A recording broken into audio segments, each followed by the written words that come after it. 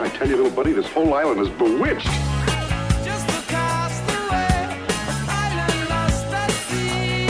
Now I'm stranded on my own. Welcome to this bonus podcast of Sound Opinions. I'm Greg Cott, my co-host Jim DeRogatis, and if you want to be the first to hear our bonus podcast, become a Sound Opinions member on Patreon. Jim and I have a ton of music that we cannot get to on the show, so therefore we created the bonus podcast to get to even more of the stuff we love. Jim, it is your turn to paddle out to the desert island today and play us a record you cannot live without. Can you give us a hint? I'll give you 2 hints, All right, Mr. good. Cott. I'm going to talk about an artist who was the crucial bridge between the disco explosion of the 70s and what dance music would become in the 80s and up to the present, and one of the saddest tales of a pop music legend dying. That's too bad, Jim. I'm curious to hear what you're going to play for us. We're going to hear that in a minute on Sound Opinions. We're back, Jim. What song are you going to add to the Desert Island Jukebox today? Greg, I am going to play a song by the great Tina Marie. Lover girl, right? I slept on Tina Marie for a long time, and then she was tainted for me by a couple of rock critics, Rick Cogan and Chuck Eddy. You know, Chuck Eddy famously included Tina Marie among his list of the top 10 metal artists of all time. Right? Yeah. Mm-hmm. And I'm just like, what the heck? And then eventually I got one of those Tina Marie best of, and I was like, oh, this is a great artist. I should know better than to ever let critics steer me away from listening to something. And so I dug deep into Tina Marie's catalog. And this young woman, born Mary Christine Brockert, initially signed to Motown, championed by funk master Rick James, sort of a problematic artist. She had a troubled time, I think, on Motown, despite making a lot of great music. Initially, they were reluctant to portray her in any of the marketing materials, show her photo, because they wanted the Motown audience to think she was black. And in fact, she was a young, a diminutive white girl who had an incredible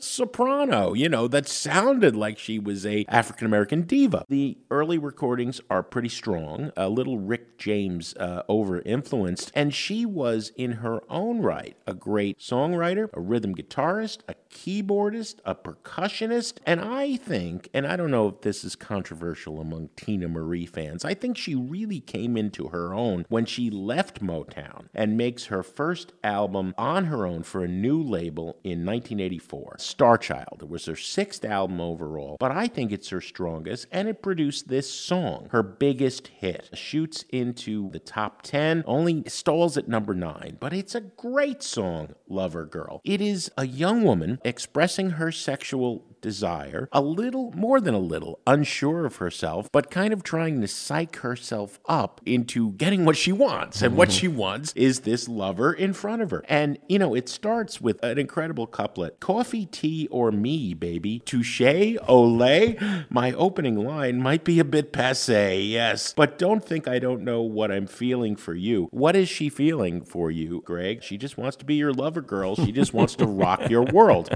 And in the space of about 4 minutes of a great dance single, right? You hear kind of the music shift from classic 70s disco into a more genre-blind dance music that will begin to build throughout the 80s and into the 90s. I hear a little house in there. There is a freestyle rap at the end. There is this staccato kind of robot vocal thing that she does right before the freestyling, and it's like, wow, this is where EDM is going to go. No vocoder on Tina Marie, but it sounds like a robot. I mentioned her tragic death, and I was unaware. I knew she had passed, but I didn't know how. Apparently, she was on tour, I think, or a promotional thing or whatever, in 2004, sleeping in a hotel room, and one of those awful pieces of hotel room art, a big picture, the frame, it fell on her head while she was asleep, and she then suffered seizures on and off for the rest of her life, and apparently died of one of these seizures in 2010. She was found dead. There was no trauma or anything. It was just, it seems as if she was alone and had one of these seizures. This time she did not recover. I mean, isn't that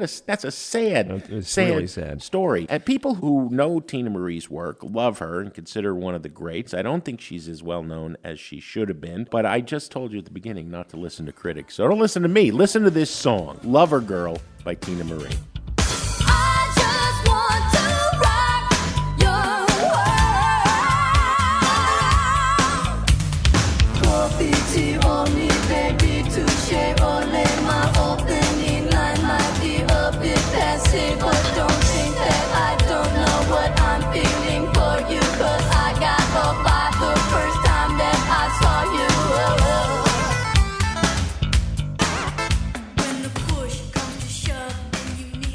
Lover Girl from the Star Child album by Tina Marie. You were a fan too, weren't you? These bonus podcasts are worth it just for me to find out that you are a Tina Marie fan. I had no idea. Yeah. I mean, I loved her music. To find that you are equally smitten with her is a revelation. What show number is this? I still always feel like we're barely scratching the surface, right? I don't want the Desert Island Jukebox picks to always be pegged to either something in the news or, sadly, the passing of an artist, right? Although I guess I was talking about death in this one. So I didn't know what to choose today. So I opened a drawer of the CD bin, right? You know, I got this huge credenza. And unlike you, I would rather unload all these CDs, give them to a school or something. I just don't need them anymore, right? 10,000 of them or something. And I just closed my eyes and did the finger down and I pulled out Tina Marie! There you go. It is a rainy, it was this morning. The sun has come out, but it was a rainy, horrible, cold. We're in for the rotten weather in Chicago now for a good 8 months, right?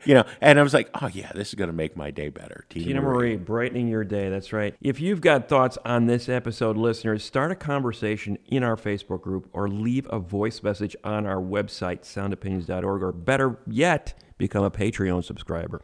As always, Sound Opinions is produced by Alex Claiborne, Andrew Gill, Sol Delgadillo, our intern, Mary Bernthal, and our social media consultant, Katie Cott.